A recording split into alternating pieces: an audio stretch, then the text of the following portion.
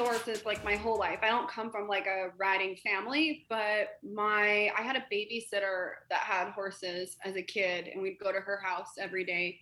And we'd go out and feed the horses. And I remember even at like one point, I maybe was like 3, which I think of this now and I'd be terrified. And so now I know why they yelled at me. But like, I used to like go out into where the horses were and like reach all the grass that they couldn't reach on the outside and go feed it to them. And I was like 3 years old. Wow. So I always was like really into hanging out with them. And then I grew up in Colorado. And so really horses were like the only way that my parents could get me to do anything.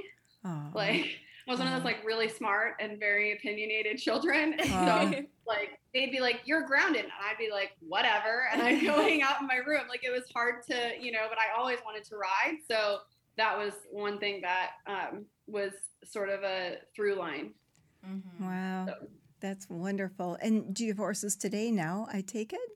Yeah. I just sold actually that other horse, my older one. I had an 18-year-old dressage horse, just sold him. And then I have a 9-year-old Swedish warm blood mare. Wow. That's wonderful. That's just wonderful. Yeah. And it from what you have said, you have shown quite a bit and reached good levels, your bigger, higher levels with your dressage and so forth, which is really wonderful. Yeah, now I'm sort of in the process of really like wanting to learn how to train my own horses up the levels. So like my mare's schooling pre-St. George right now. I started her kind of myself as she was a young horse. Like she didn't have a flying change or anything when I got her. Wow. So, but yeah, that's definitely, I've shown through the pre-St. George. That's wonderful. Highly disciplined. Very good. Wow. Good for you. Lots and lots of schooling and work on the flat. A lot. Yeah. How do you find time to ride? Well, I invented my job, so I just do it whenever I want. Like I'm the type of person that like I will like if I have something I need to get done, I'll just get it done. Like it doesn't bother me to work at night or in the morning or whenever. And so, like if I'm going to check out for 5 hours and go do my horse, that's fine. But then like, I'll be sitting there till 8 o'clock at night doing emails if I have to. So, and I make my own hours, like most of my stuff is my clients, we schedule calls and stuff like that. So I make my own hours. My staff all make their own hours. Awesome. It's sort of, when I started my business, I read this book by Yvonne Chouinard called Let My People Go Fishing.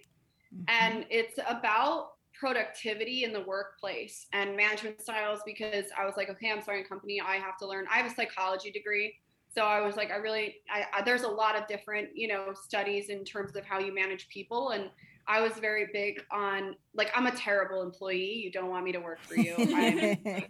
Because I figure out how to do my job very quickly and then I'm off to something else. Yeah. And so I'm not a good plug and play, like show up and do the same thing every day person. So because I think I'm a difficult employee, I work really well with the like other people also that are not really good employees. So I had to figure out like, how do I get these people, or they wouldn't be happy employees in a lot of work environments. So I was like, how can I be productive?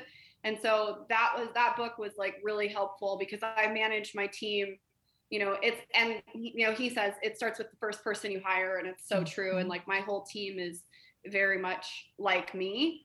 And so that's the big thing, is that if you don't let people go and enjoy their lives, for us it was riding, for Yvonne Chouinard, it's climbing and fishing.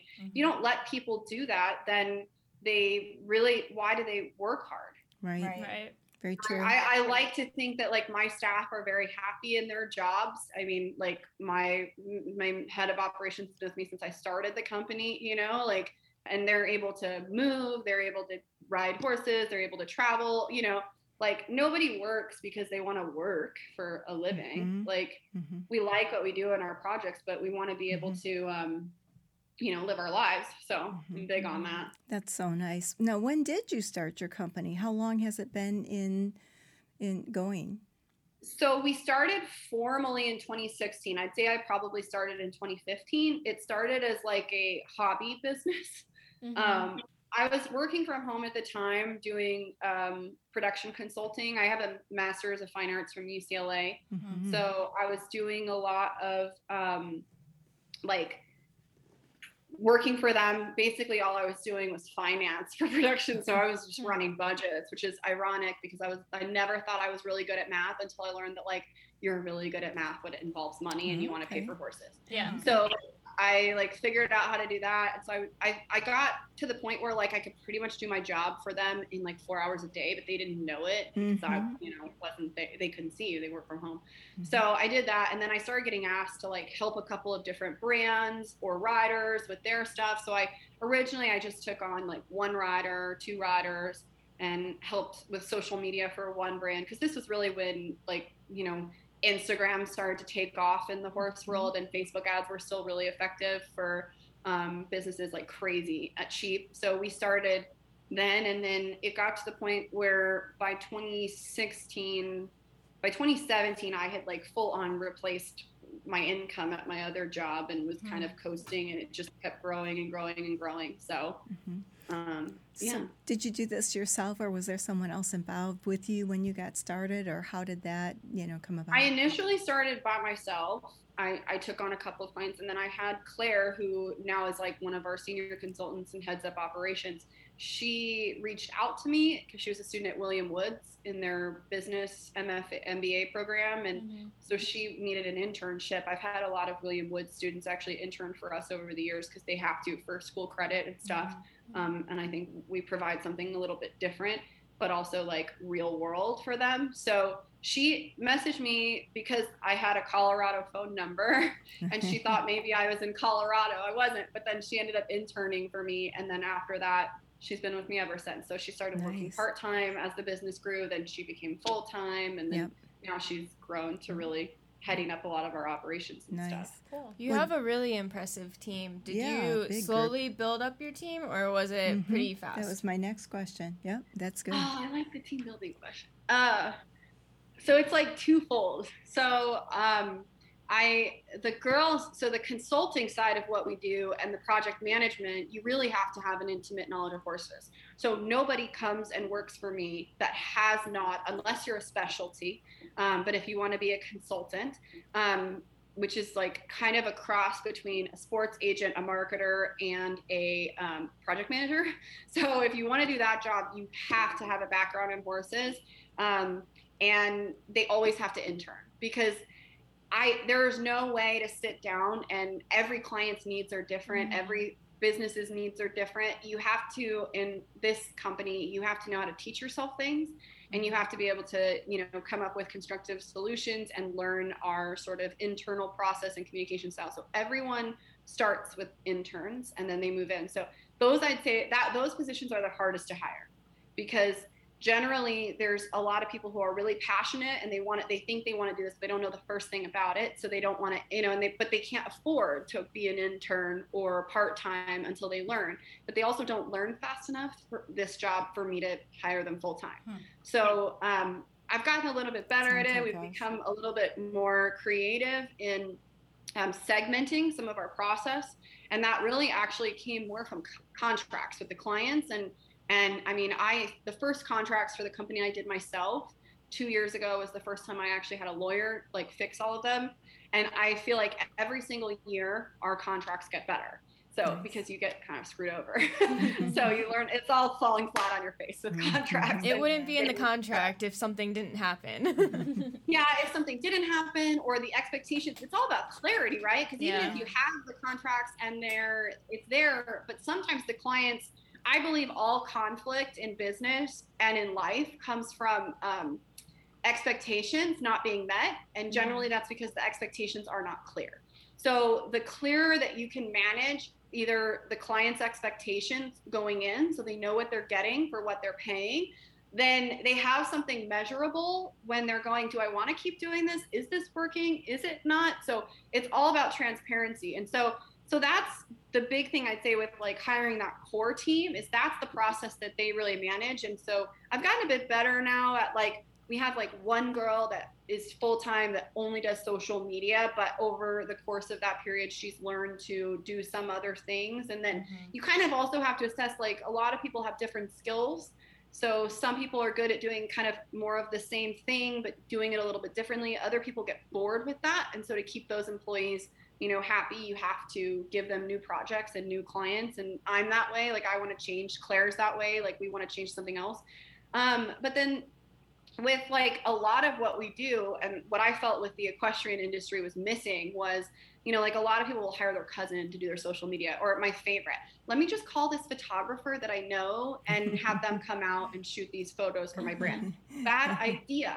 Like, and that's the thing, I think, because of my background, at UCLA and working in production consulting, because I worked with big brands like Hershey's and PepsiCo, is like, what you pay for is what you get in the artistic world. The same way with a horse. You want to walk in and spend $3,000, you can get a thoroughbred that's maybe going to have some issues. You might get lucky. No one's saying you're not going to, but if you want to buy something nice, maybe we need to import something or get something nice from a breeder. You get what you pay for. I do agree. So what I've done actually, and this I think came from my film background, is we have an awesome team of creatives.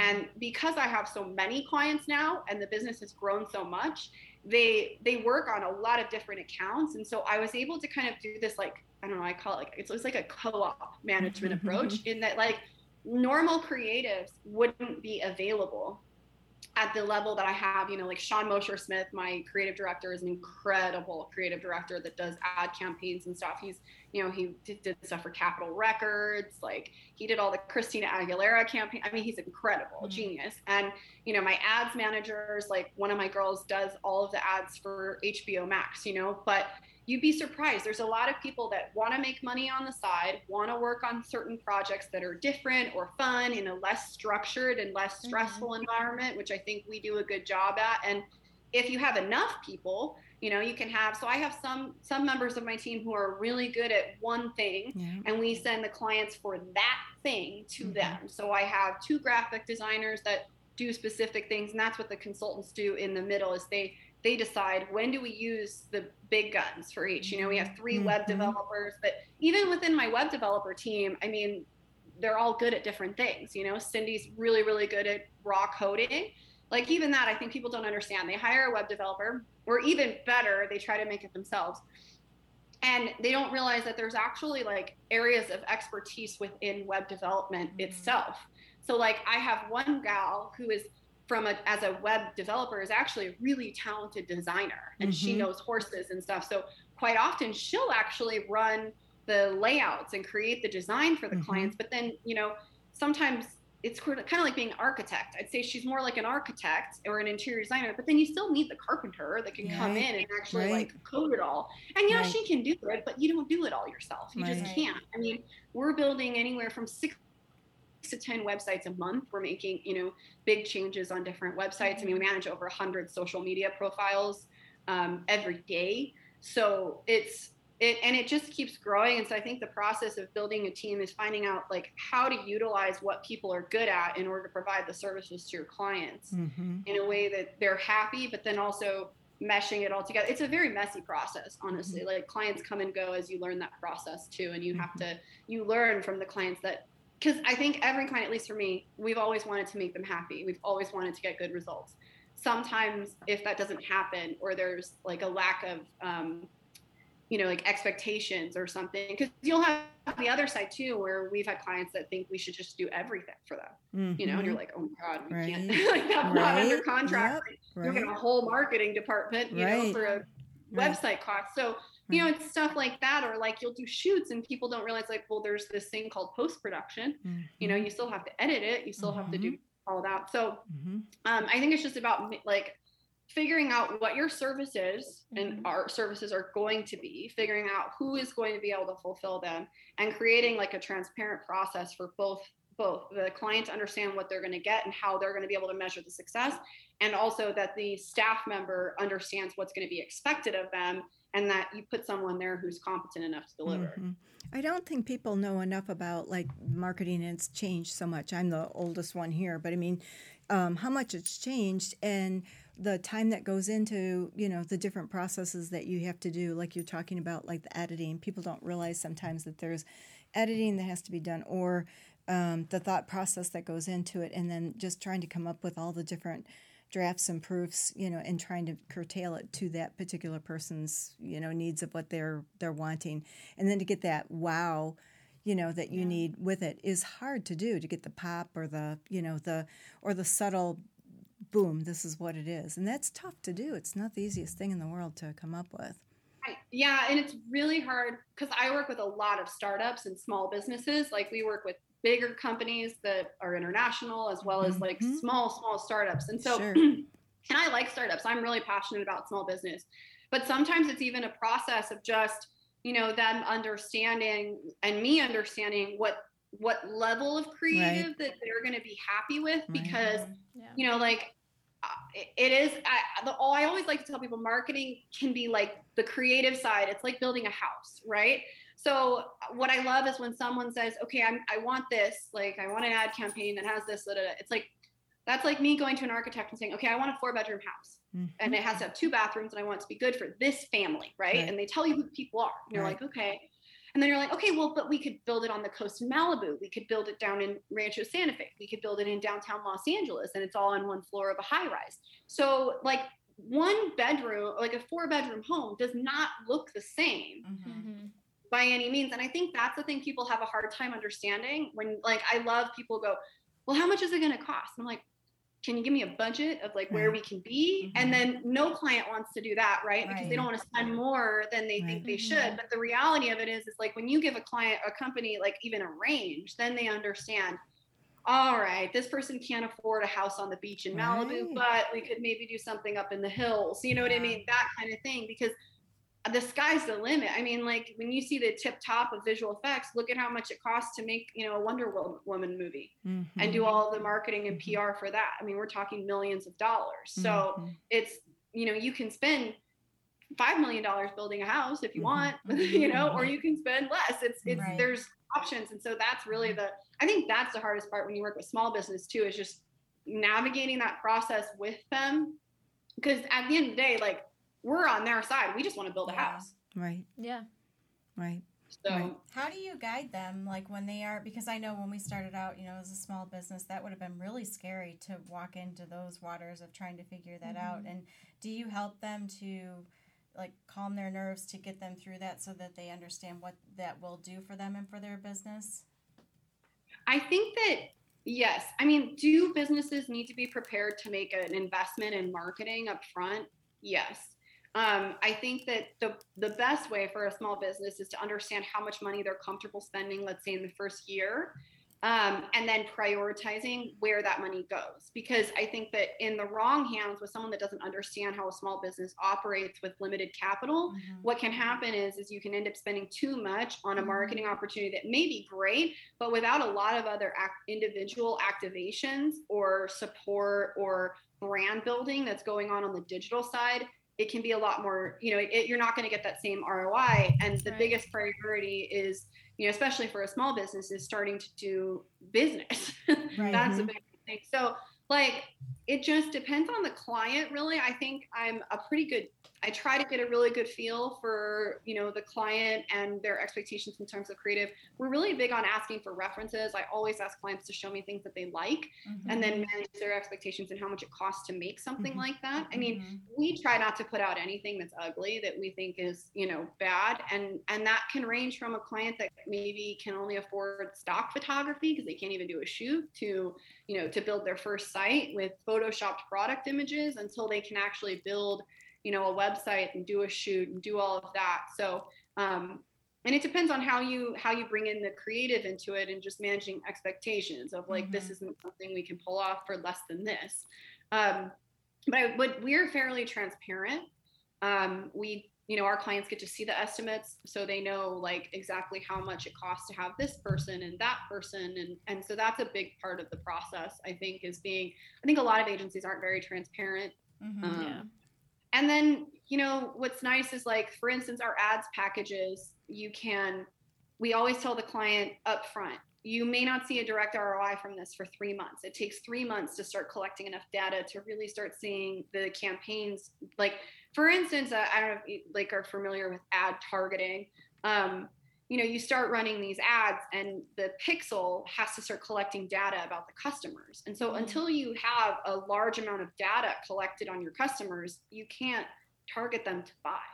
And so it's a process of literally teaching them how it all works. And I think that's what our consultants have to be really good at doing, is explaining to the clients how things work and what to expect. So that's generally what we have to do. So as your team has grown, how has your role changed in all of this? Well, they do things that I can't do. So I would say, like, the biggest thing is taking a step back. I do a lot less hands-on. Yeah. Like, clients will call me and they'll be like, oh, this picture and this, and I want this. And I'll be like, yeah, okay. Like, let me get so-and-so, because I don't even know where it is. I have so many clients now that, like, I don't know what their individual picture from this day, I don't know where their files are in the cloud. I don't have, it's too much for one person. I would die. So my role has become a lot more taking a step back and making sure that these processes are in place so that those team members so that everyone has what they need to do a good job, that they're working together well, that the communication of expectations with the clients is good. I do a lot more budgeting and payroll and insurance paperwork and, making sure big projects, like the photo shoots, all the riders, I still am very involved in the rider management side. So in terms of, like, their overall brands with the professional riders, I manage pretty much the overall and the networking, but, like, do I physically manage the social media accounts? No, I can't. They're day-to-day posts. So it's more like that, I'd say, more taking a step back. And then the biggest thing when you're a CEO is actually, there's a saying of, like, if sharks don't swim forward, they die. So you have to think like that if you have a business, especially a business in the digital space. So I always have to be hiring people that are good at things that I'm not, that have services that are becoming more valuable, because it changes, right? Like Facebook ads, 5 years ago, you could pay $100 and you'd be like, wow, this is a cash cow. And now it's changed. I mean, the algorithm alone for Instagram has changed astronomically in the last year, and interactions have really changed. And so, my job is to really make sure that I'm keeping people in the company that have the skills to navigate those changes in the industry. And then the other part of it is running ahead of the company. Where do we go from here? What's our current revenue? I mean, no one wants to work for a company for, 5 years and never get a raise. So I can't just be sitting here thinking about just getting more clients that are the same thing, because services change. So I need to be thinking about, like, what are new things that are helpful to our clients? How can these, so I'm basically always running ahead of the company. So you have to make sure that you're still thinking of new ways to get new clients. I have to be the one that's concerned with marketing my own business as well, not just marketing all of the clients. That's the ownership role, definitely. There's so many facets to it that a lot of people don't know. They don't realize when you get into that role, and you grow into it and you learn it as you go along. But you do have to hire people that know more than you. That's the smartest thing you can do. Because if you don't, I can't be an expert in everything. I can't be an expert in digital ads and be able to code websites. And I think some people want to control, or have that, I can take care of all this, but you can't. So the person that does get those people to come in, they can grow further and make it bigger, have the ability to be able to do that. Well, and I think that's such a good thing that you grow up, because I actually think that's something that's my responsibility too, is it's my job to make sure that we have enough clients and enough revenue that they can make mistakes, because I can't micromanage them, because there's too many clients, there's too many people as you grow, that, like, if they put out an Instagram post, let's say, that has a typo and the client is freaking out about it, they obviously need to fix it right away, but, like, they're gonna make those mistakes, right? Like, they're human, and things are gonna happen where an email something didn't happen, whatever. And it's my job as the CEO to build the company enough that, like, in the event that a client leaves or something happens, that we have the resources to still support those, so that my biggest thing is making sure my employees and my team feel like the environment is safe. So, and there's times where I have to I have to push back from clients. I do run a pretty good, I think, in terms of customer service, like, we really work to be, solution focused and what's this, what's that. But there's times when, like, you have abusive clients too, and you have to figure out, like, how to put them in areas where they can either, be successful with the team you have or protect your team. Right. So that's one thing, like, because they have to learn. Like, I can't do it all for them. They have to be, and because that's how they remember, especially with the consultants. Like, if they forget something, like say someone has a clinic or something, and I don't know, something doesn't go out or whatever, a press release, or no one asked about something. It's little things like that happen sometimes, especially because sports and like social media are a 24/7 industry. Mm-hmm. And so sometimes this is hard for clients to understand, because like, I will not ask my staff to work 24/7 for you, for anyone. Do you know what I mean? Mm-hmm. So sometimes it's hard for them to understand, like, hey, if you don't give them enough of a heads up and know this is happening, they might not be around at 2:00 on a Saturday to do a last minute post for you. We try, every account has an account manager and a supporting staff. So there's 2 people that kind of tag team, but it's that sort of stuff. So I have to build up the company enough that in terms of the finances, that we're safe, so they can make mistakes sometimes and they can learn from them and do better. Yep. And that can be a little scary, not knowing where the economy is going or, what's happening. I mean, we just don't know. But it seems like the advertising has done so well, marketing has done so well, because it's become into such a place where it's so diverse. And so at the end of the day, with all of this being said, at the end of the day, when you kind of sit back and take a breather, do you just go, whoa, look at all of this? Or, does your mind just go like, up, got to do this, got to do this, got to do this? Or how do you feel, at the end of the day? Is it like, whew, look at where we come from? And, how do you feel?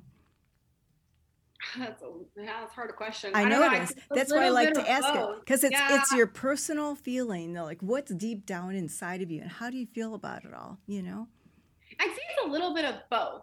Like, I have to be really careful because I'm a really hard worker, and I get burned out. I can tell. And you're a pusher. And so sometimes I feel like this is like real table talk here, right? Mm-hmm. That's it. That's where we are. It's kind of annoying, right? Like, because I work in horse sports, right? So everybody, when they do well in horse sports, they get a ribbon. Yeah. And they get a prize. Yeah. I don't get a prize if I run a good business. You don't. No. And it's not like I can run down the street and be like, oh my God, look, we did $1 million in revenue this year.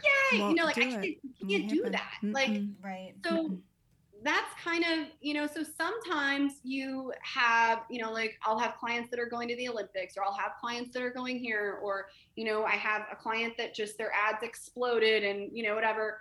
And I think our clients really appreciate us. They stay with us a long time. We have a very, our turnover rate is excellent. But once in a while you're like, are people really that, you help a lot of people. You don't get a lot of thank yous when it's a service that you're giving.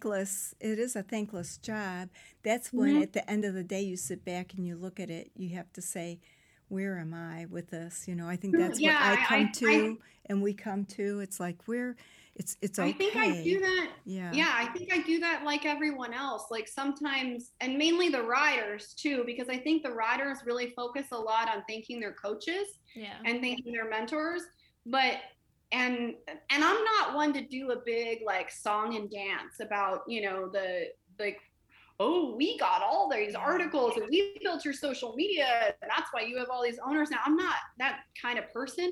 But I'd say sometimes you sit back and you're like, but that at the same time, it's like, look what you've been able to do, and it feels good. I'm someone that believes that service, you get what you put into this sport, and service is important.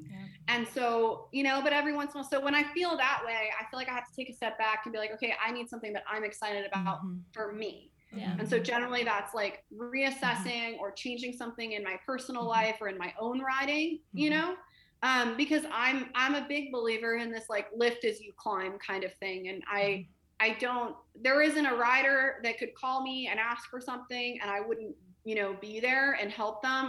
I've helped a lot of riders with a lot of different stuff, whether it's things they need during big competitions or help with clinics or whatever. And so, I'm really here to support the sport. But I think that, like you said, sometimes you feel that way. You're like, God, but then there's other cool things, like, because I never like woke up one day and was like, yeah, I want to own a company. It was never like that. It was like, I want to have money to pay for my horses, and I'm really bad at working for other people. So I really just need to make money. So figure out how to make money. So that was what I did, was how can I do something for someone that would make money?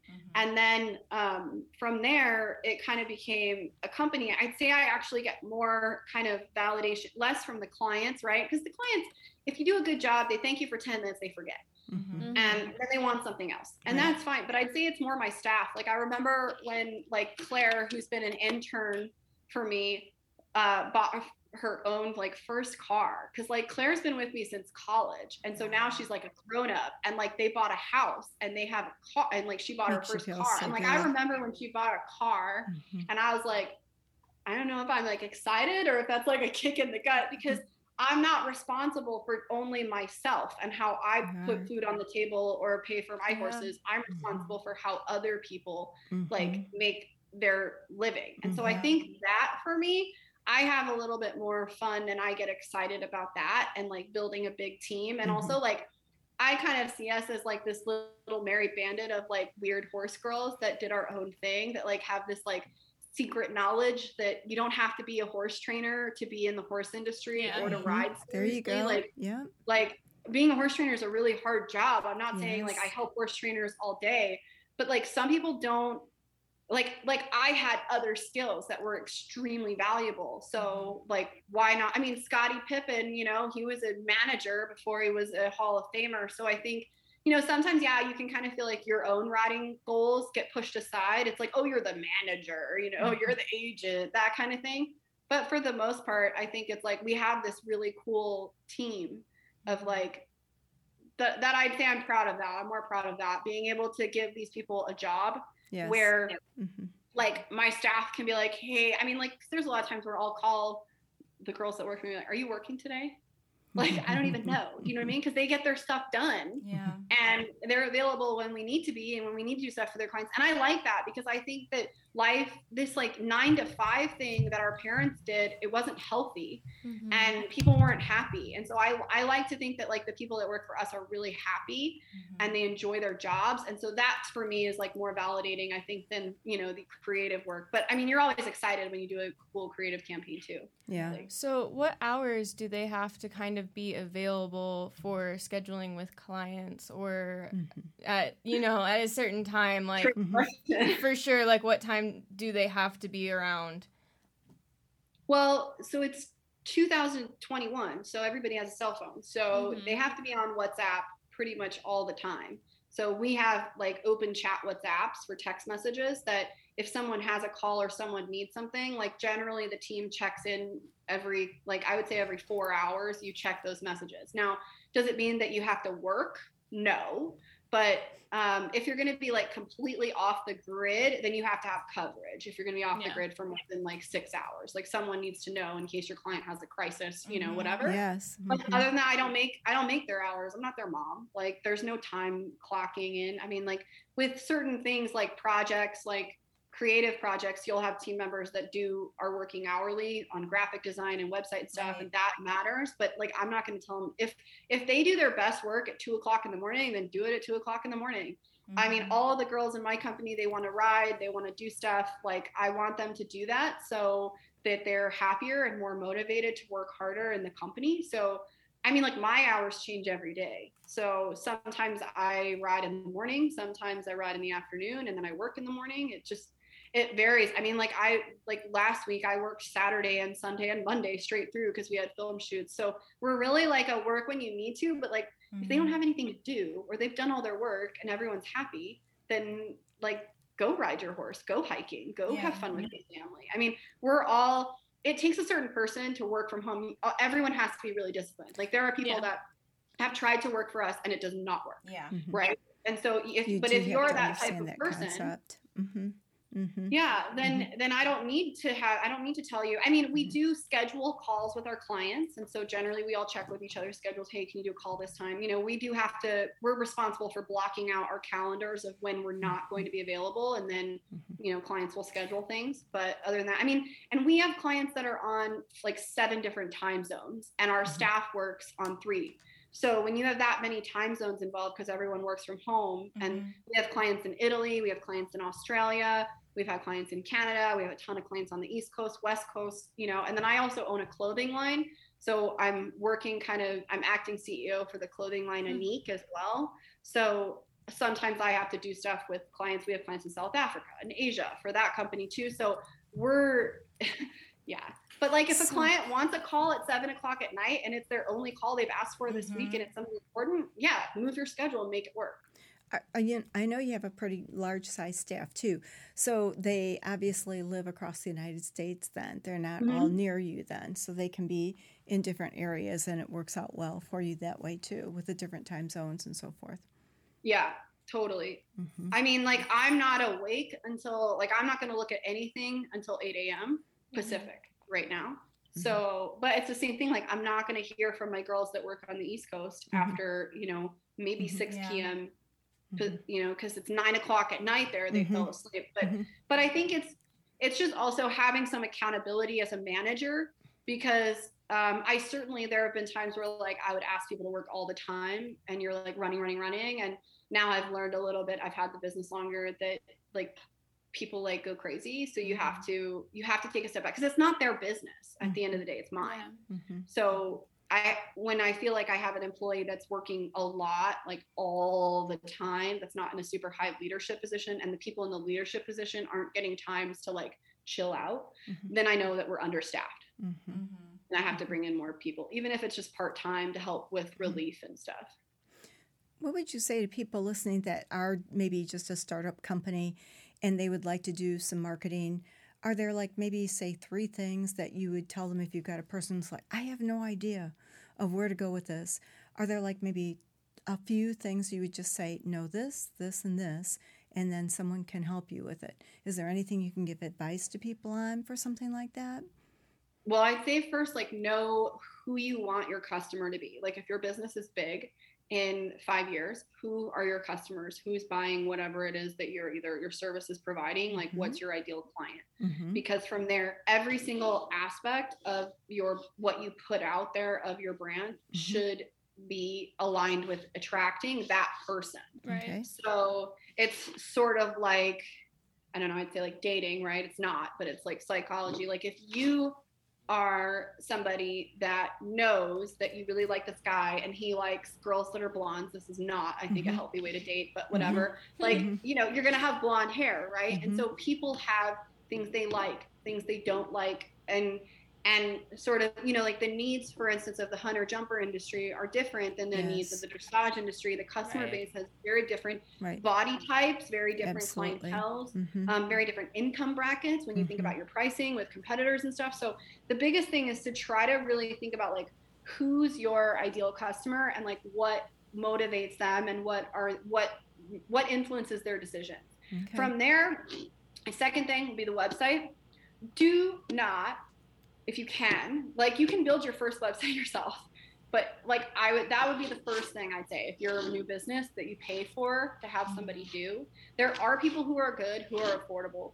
And the biggest thing is to make sure if you are hiring someone to do a website for you, that they actually really know what they're doing. There's a lot of people who say that they do, but they don't have an understanding of SEO, which is search engine optimization. If somebody tells you to build like a website for your business in Squarespace and that's great and that they're going to charge you a lot of money for that, run. Because those sites, for instance, are like super visual and you can't have any SEO, which how is anyone supposed to find you? Right. So things like that. And then the other thing I would say is that with social media, the biggest thing is consistency. And it's really like, don't view your social media as a place where you're going to get customers anymore. It's changed. That was like 3 years ago. Now it's really more about brand recognition and brand building and participating in an online community with your customers. But if you actually want to do like direct sales to your customers or drive traffic to your website, you have to pay to play now. And it's all digitalized. Is there a certain percentage that you recommend like small businesses to put out for marketing? Or generally, it depends on the size of the startup, right? So like it should be 10% of your budget for the year. I actually think in the first 3 years though, depending on the business, it's really more than like 15. when you're building your brand, because you need to make sure you have like a good logo and a good website. Like those to me are marketing assets. They're not actual marketing. Yeah. So you want to look at like 10%. Yeah. So like if you want to do 18 million in revenue, you have to spend 1.8 million at least, if not more. Do you see trends heading in a different direction? I know it's been, like the social media has changed. Like you said, you could pay for it. Now you have to, it's more of like you're building the community. The community is big. Yeah. Do you see a trending thing coming that, we're kind of on the edge of? Or I think a lot of people, like consumers are getting smarter, right? Yeah. So we are becoming, because of this whole controversy with Apple and Facebook, we're becoming more educated on ads targeting. I mean, there's nothing scarier than like having a phone conversation with your friend talking about how you need to find like a new concealer, and then 20 minutes later, and you're on the phone with them. Right. And then, or you say you went to Target and you clicked on a product that you actually thought you'd buy, and then 20 minutes later, it's all over your feed. Yeah, that happens. So, I mean, so it's like, I think people are I do think that customers are getting smarter and they're understanding what they're being targeted with. Yeah. So I think that actually like brand building and creative campaigns are more important than ever before, because like anybody can just make ads that show their products, but like building campaigns that really showcase your brand is really where I'm advising clients to go, that tells a story of your brand, because that's how the customers cut through kind of all the BS that's out there. There's just an overwhelming amount of ads and stuff. But I have to say, just even with like, 2 years ago, I decided I was going to learn how to play the stock market. I'm like that. I picked something new. So like 3 years ago, I was like, I'm going to learn how to use airline miles because I never want to fly coach again, not over the ocean. And so what did I do? I figured it all out. There's a whole system to it. You can learn it, and you just go upgrades and all the miles. It's amazing. Anyways, so I was like, I'm going to learn how to do the same thing with the stock market. So I found somebody that knew more than me, sat down, started doing my own little, you have your funds and stuff, but I was like, no, I want to buy stock because I understand how businesses work. So I want to buy stock and sell it and move it, and because I can do this. So it's kind of like that. And like, if you watch what's going on right now, I mean, people are shopping, people are out. Yes, and they are. The equestrian industry really did not get hit very hard by COVID because they were in an income bracket for the most part that was very, I'd say the majority of people, they're in an income bracket that actually made most of their income or does well from either, other things in the same industry or from other areas like entertainment, tech, at least in the United States, entertainment, tech, or especially the stock market. And like, with our last presidency, the stock market was ridiculous. So all these people actually have more money to spend. And then with them printing all the money and inflation, like the dollar there's suddenly a lot more money out there and people are spending more money than they ever have. And like the cost of goods has actually not increased yet. I think we're going to start to see that over the next, year, that the cost of the prices for things that we're seeing it, right? Lumber, gas, steel. That's what happens with inflation. So, I think it's a really good time for businesses to pay off debt because your dollar is like basically becoming worth, a lot less. So you may as well take care of that now. That's like a really good thing to do. So I think we're going to see more of that. I think we're going to see a lot of prices go up on a lot of products. And I think that's why it's even more important, I think, for businesses that sell products, especially if we're just talking products, to have a really good idea of what makes them different and their quality and their customer experience, and to really have a good grip on that and their supply chains, because I think that, all the good things are going to be going up quick because people are going to want to buy those. There's not a lot of, also with all the COVID delays, especially in like apparel, for instance, there's a lot of fabrics and stuff. Like I have one even for my own line that I was told I can't even get till 2023. Yes, yeah. I'm like, what? Because they didn't make it during COVID. So I can't even get fabric. Even if I order it and wait 6 months, I still can't get it. Like, so when you go on like some of these websites like State Line Tack or Smart Pack, and you're like, oh my God, why can't I buy my bucket? And it's like, because they stopped making all this stuff. So I think what's going to happen with that though is that consumers are going to learn that they actually don't need as much stuff. And so they're going to start to be more particular about the things that they buy. And I think that they're going to be willing to pay more as the prices go up too with inflation. The items are going to get more expensive. So then when they are making purchases, they're going to have a lot more of a thought process about it. And so I foresee, it's going to be more important than ever before for brands to really have that brand recognition, be recognizable, have people know their quality and what they really are, where they fit into a whole, where they solve a problem for a customer. Because I think otherwise, I think we're going to see a lot of like that kind of tchotchke things go away. And that might be my jaded view, but I'm a minimalist, so. That's really good, though. That's good. That's interesting, because I think the same thing. Times are changing, and they're changing fast. And I think it's good to be aware of like how to think forward with what you're going to be doing with your business or your company to market it. Yeah. All right, let's take a short break, and when we come back, we'll enter our next segment, Canter Banter. Do you love horses and live the equestrian lifestyle? Be sure to check out our brand new blog at www.yourhorsefarm.com. We publish 3 posts per week and feature a free printable equine checklist every month. Yourhorsefarm.com is a great equine online resource, so be sure to share with all the horse lovers in your life. And remember, laugh much and ride often. Our next segment, Canter Banter, is brought to you by Ram Horse Fencing and Stalls, the one-stop shop for your horse farm. Ram is family-owned and operated and has been in business for over 30 years.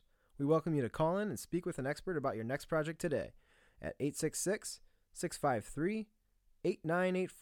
Again, that's 866-653-8984.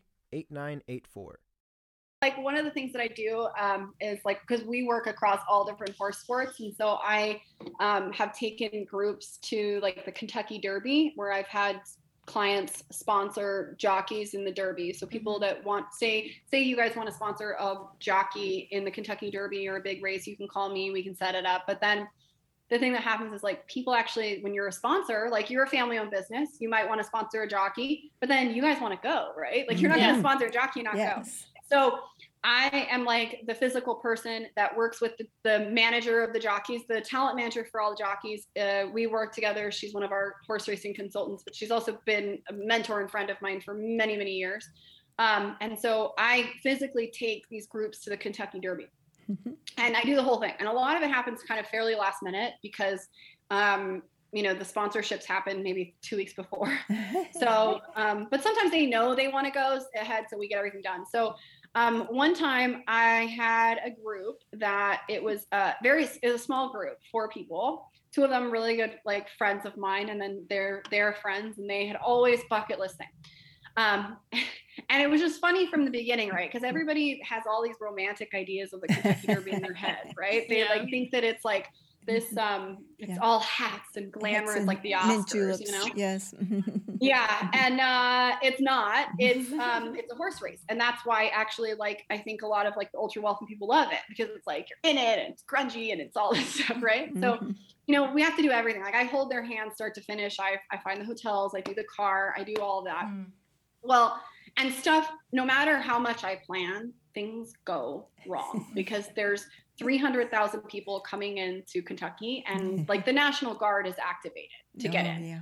So I took this family and these 4 people, and I mean, like we had, stupid things that I had to problem solve really quick. Like the car that we had, they hadn't had time to like really let it air freshen out. So it smelled like cigarettes. So I was literally like, after I took the guests to the hotel, I was like, literally, I'm in the gas station, like cleaning it myself and putting things in before I have to take them to dinner. And they were really into foodie. They were like foodies. So I was taking them to all these different restaurants all over Kentucky where like all the big trainers and jockeys go. And we booked all these lunch reservations like a year and dinner reservations a year in advance. So like took them to all these 5-star restaurants, that overlook. So anyways, well, it always rains. So you can bet that the Kentucky Derby, it's either going to rain on Derby Day or on Oaks Day. And for this particular Derby, we got both. It was like absolute torrential downpour. And so like, and I always make the women, you always bring your dress and your fascinator, whatever, but you always bring wellies. I'm always like, you need to buy wellies. And they're like, what? Like, I'm like, nope, go order your hunter boots. Like they have to color coordinate your dress, like the whole thing. Right. Yeah. So we do all that. So the morning of the Derby, it's just completely downpour. And a lot of people, it's always interesting. I always have wealthy clients that don't understand how big of a deal the Kentucky Derby is. Like Gwen Stefani and Blake Shelton have to walk like 500 feet to get to their limo because the limo parking is still almost like 3 blocks away. Like there's no VIP, let me drive up and get out. Like it's completely locked down. It's a huge event. Yeah. So I had this couple that was like, they were totally freaked out. We get special passes from the mayor that Angie gets for the jockeys to like run stuff for their sponsors. And so to get into the track, because parking is such a nightmare and you can't get in and there's like no shuttles, you have to walk. It was like, so if we were going to walk, it was going to take us like, I don't know, probably 2 hours. And it was like, and it's so rainy, right? Wow. So Angie, of course, has a pass. This is the girl that works for me for the mayor for herself, because she has to drive through with all the jockeys' pants that have all the embroidery for all the logos and their hats, all their stuff for all their promotions. So she has a pass. And this is Gary Stevens' wife. She's a really good friend of mine. So I have to take my clients first. And we drive into the parking lot. She's like, yeah, let's meet. We met at some restaurant, like a Denny's or something in the parking lot. And she's like, just meet us here. So we meet there. And then it's 5 of us crawling into her car. Oh my. And it's full of gear. And like 2 of the clients were like cool and they were down for it. But the other 2 were like mortified because they always thought that this was supposed to be this amazing VIP experience. And I'm like, you're like, they're not those kind of people, you know? Yeah. But I'm like, well, do you want to walk for 4 hours or do you want to get off at the door? Right. So and as we're driving past, we're in the car, I saw a video, like they're all laughing. They're like, oh, we're driving to the Kentucky Derby with our fancy pass, because where all the roads are closed, guess what? We're driving it. Wow. And so we get into the track in like 10 minutes. Absolutely pouring rain. I think they had no concept of how many people were going to be there. I love taking people to the Derby for the first time. There's like people next to you and like on top of you, and you're trying not to get stepped on. Like never wear shoes that don't have, like the heels that your toes are out. No. Right. Yeah. So all this. So we get, long story short, our box, because we had a box in a really good spot. Oh wow. Oh my. So we can't. So we're like in underneath with everyone in the rain too. Like everyone's like underneath where the bedding stations and stuff. And the guys are trying to smoke cigars. Well, that doesn't work. That's so funny. And so I'm texting Angie and I'm just like, Angie, I got to do something for these people. Like, I feel bad. This is like their first Kentucky. They're just like completely soaked. Like oh no. Right. And this is the same Derby that Justify won. So, So I'm like, I gotta do something, and I'm like, can we meet the jocks? She's like, yeah, but you gotta get them to the jocks room. And I was like, all right, Angie, you tell me. Challenge accepted. What people don't realize is, so the Kentucky Derby has different levels of security. So I'm gonna get in trouble for saying this, whatever. But like, there's different levels of security. So there's like the normal track security, right? That travels with the jocks room and the jockeys, and they're with them all the time, and no matter what track they're at, kind of thing. And then there's like, they hire different private security companies because there's so many people. And then they have the National Guard, which secures, because it's not in a very good area of town, that whole area outside, so people can walk safely and stuff. Sure. And so she's like, you got to get past like the first level of security. So, cause I'm like, oh God. So I got to take these poor people. And so she tells me where like there's a back stairwell that goes through. And she's like, it's probably not manned, because it's not, like, it looks like it doesn't go anywhere. She's like, you're going to go up there and then go down and go straight through, and you can go through the back to the jocks room. And I'm like, okay. So I take my clients to the, like, I weave them up. I'm like, stay with me. Like, that's what I tell them. I'm like, stay with me. There's tons of people everywhere. I'm like, stay with me. So we're going to go see the jockeys. And they're like, oh, this girl's full of crap. Like, we've had this horrific like Kentucky Derby experience. Like, maybe she doesn't know all these people and this isn't connected, So I'm like, okay. And so I get them up the stairwell. And then we're going through the back, which is where all the families watch. And there's like big buffet dinners and stuff like that, where all the families and the owners of the horses watch. And it's kind of like just walk like you own the place and you know exactly where you're going, because we don't have the wristbands to right. So just act like you own it. Because I'm trying to get to another area where I don't need the wristbands, right? But we don't have them. So I'm like, own it. I was like, just walk like you own it. We own the place. And I'm just walking. You know what I mean? Yep. So we just keep walking. I'm like, just walk with me. And the woman and her husband, they are just mortified because they think like, these are people that don't break the law or anything. You know what I mean? It's like, you're like driving the wrong way down a one-way street. And so I'm like, okay, let's go. And so we're walking. And then we go back and we go past this area of like, so we turn left and they have like the ham and all that. We're like back in like the food prep area. And I'm like cutting them past it. We get to the doors and we're out and the doors. And right as we get to the doors, one of the security guys comes like yelling at me and is like, hey, you guys, like, you're not supposed to be in here. Get over here, blah, blah, blah, blah. And I go, I'm going to the jocks room. I got to meet people over there. And I open the door and the security guard that's in front of the jocks room knows me. I basically lived at the racetrack for like 3 years. So he sees me and Angie told him we were coming. So he sees me and I'm like, hey man, I'm like, I wave, I'm like, I need help, or the clients, we got to go all the way back and they're not going to be happy with me. And so I like wave to him and he's like, oh yeah, Kelly, come on. So I'm like, see? And so the lady's like, oh, okay, fine. And so they let us through into this area where it's like jockeys and their families and literally the people that own horses. It's this back terrace, right? That's unbelievable.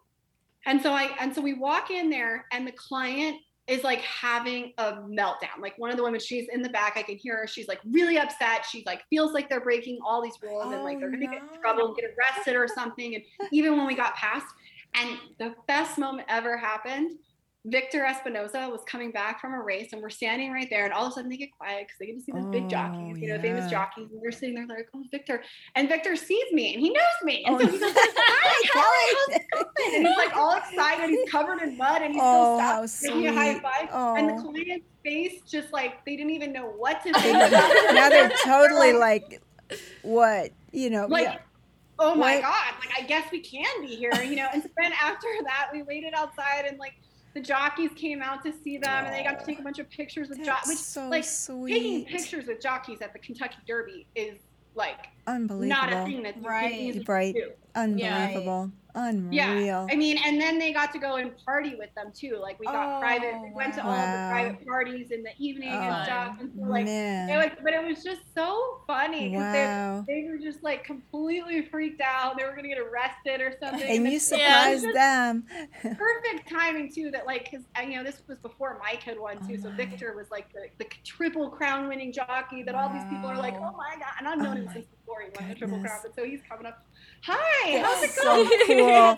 They had to be like in shock. They had to have gone from one end of the spectrum to the other. I mean, how cool is that? And that's the thing. Like, I think people don't realize that the Kentucky Derby is not this super glamorous thing. It's horse racing. That's why people like it. Yes, exactly. Like, even I had a group once that we had a box like right in front of like the finish kind of thing, and we had a box, and they had decided that they wanted to go to the Kentucky Derby like a week and a half before the Derby, and I was able to get this box. Oh, wow. And they were like, "Oh my God, this is such crappy seating," because she thought she should be up in the suites, right? Which people don't realize, like suites in the Derby are like hundreds of thousands of dollars, and you have to book them 2 or 3 years in advance. Yeah. Wow. And so we were there, and it was the same kind of thing. People get all like miffed by it, but then we were sitting next to a Hall of Fame jockey. Oh my goodness. And they're like this is where, and the Angie and I were talking, like, this is where when the Sheik comes to watch. There you go. This is where he watches his horses go. It's like, it's so funny because I think that like people don't realize that it's horses. They just don't have the idea. They don't know. And people too that maybe aren't involved in horses, I mean, probably the majority are, but people that aren't, they don't know what it's like to be around horses and in those areas and what it's like, but that is just so cool. I mean, it's like horse racing I love horse racing. It's such an old sport, and like the people and the way it functions, especially at Churchill, it's an old track, like it's gambling. What did you expect? Like, that's so funny. Horses. Oh my gosh, that's so hilarious. Had a baby that like came from like gangsters in England and Ireland. Like it's fun, That's right. People don't realize. They just don't realize. That's so cute. I love it. I love it. Cool. Well, I know if we ever decide we're going to go see it, we are calling you. Yeah, That's and really every cool. group that I take, they get to go meet the jockeys and stuff. And we have like special things too, where like we have jockeys now.